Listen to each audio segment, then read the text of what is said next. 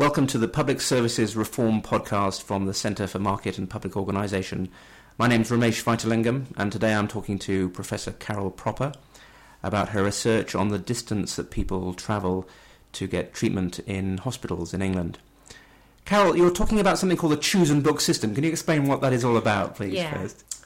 Choose and Book is the new system that the government is rolling out in order to let people choose where they go to hospital. At the moment, you can choose up to 5 hospitals, but very ambitiously by the end of 2008 it's envisaged that any patient can choose any hospital in the NHS and indeed some private providers as a place where they can have their care.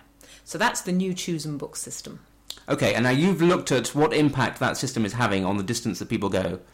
Not quite. What we've looked at is the system isn't quite rolled out yet. So what we looked at is the pattern of travel that people make just before the Choose and Book system was introduced. And the reason for this is it's very likely that travel patterns in the Choose and Book system will reflect travel patterns that people have made beforehand.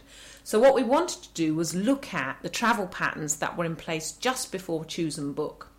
The reason is that there were some pilot studies of Choose and Book, but they were on a very select group. They were a group of patients who'd waited at least 6 months to get their treatment. We wanted to ask the question, what happens to all patients and how far do they travel? So I guess most people would assume that if you go to hospital, you just pick your local hospital, you pick your nearest one, but that's not the case at all from what you've found. It's not the case. I mean, there are people who go to their local hospital, but there are actually a small group of people who travel quite long distance, what you might call long distance travellers. The average distance travel too isn't that short. On average, people travel about 17 kilometres for elective care. That's care that's not emergency. And even for emergency care, they travel about 12 kilometres and maternity about the same. So people travel quite a long way. People in urban areas obviously travel less than people in rural areas, as you'd expect. People in rural areas travel up to around 27 to 30 kilometres for elective care. So they're obviously going much further.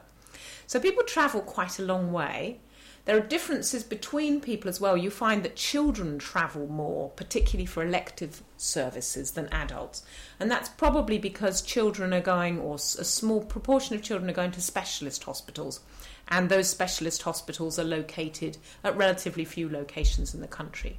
So when we look at the whole population, we find people in urban areas travel less, children travel further, and there is this small group of long-distance travellers who travel 40 to 50 kilometres for some of their services.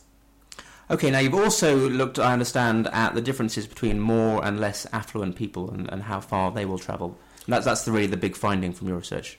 Yes. The government is very concerned about equity of access. And obviously, people getting treated equally regardless of their income is a key policy tenet of the NHS.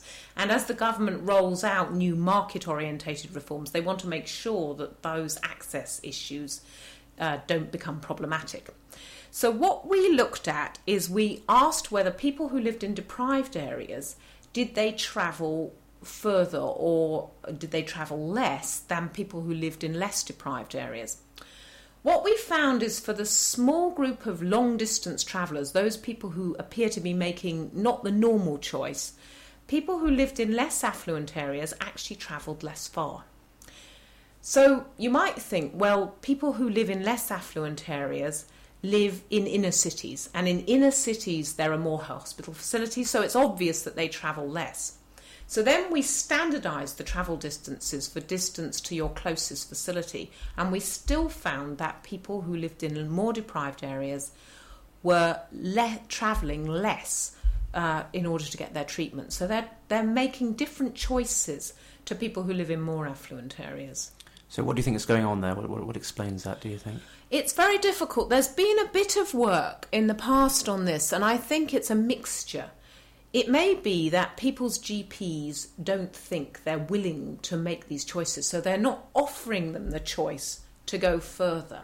Now, in the pre-Choose and Book system, there was nothing to make a GP offer a choice. Now GPs should be more actively offering choices. But if GPs think that their more deprived patients aren't capable of making those choices or don't want to be offered those choices, then what we might see is an exacerbation of this system in which GPs offer their affluent patients long distances to the best hospitals, whereas they don't offer those choices to poorer people. Alternatively, it might be that GPs are offering those choices, but poorer people are turning them down, perhaps because of the travel costs, or perhaps because they don't want to be far from relatives visiting them.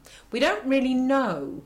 We know that in the choice pilots there were no differences between affluent and less affluent people, but their people were helped with their travel costs. So I think the issue that we need to consider is, if you're not going to help people with their travel costs, might the choose and book system institute poorer choices by poorer people? And it's really important that that's tackled if that's what's going on. So this is a rather worrying result that you've found here, isn't it? Because the whole purpose of the choice and competition agenda is it's partly about improving the quality of healthcare generally, but it's also about making it widely available to everybody. I think it potentially could be quite worrying, and I think what it calls for is detailed qualitative research looking at the interaction between GPs, patients and the new computerised choose and book system, and to make sure that GPs who operate in less affluent areas are offering their patients the same choices that patients in more affluent areas and perhaps with GPs that they talk to more are getting. So yes, it could be quite worrying. I think what our research is saying is, look, the pre-choice system wasn't equal across everybody. We want to make sure, therefore, that the choose and book system doesn't institute those inequalities further. Carol Proper, thank you very much.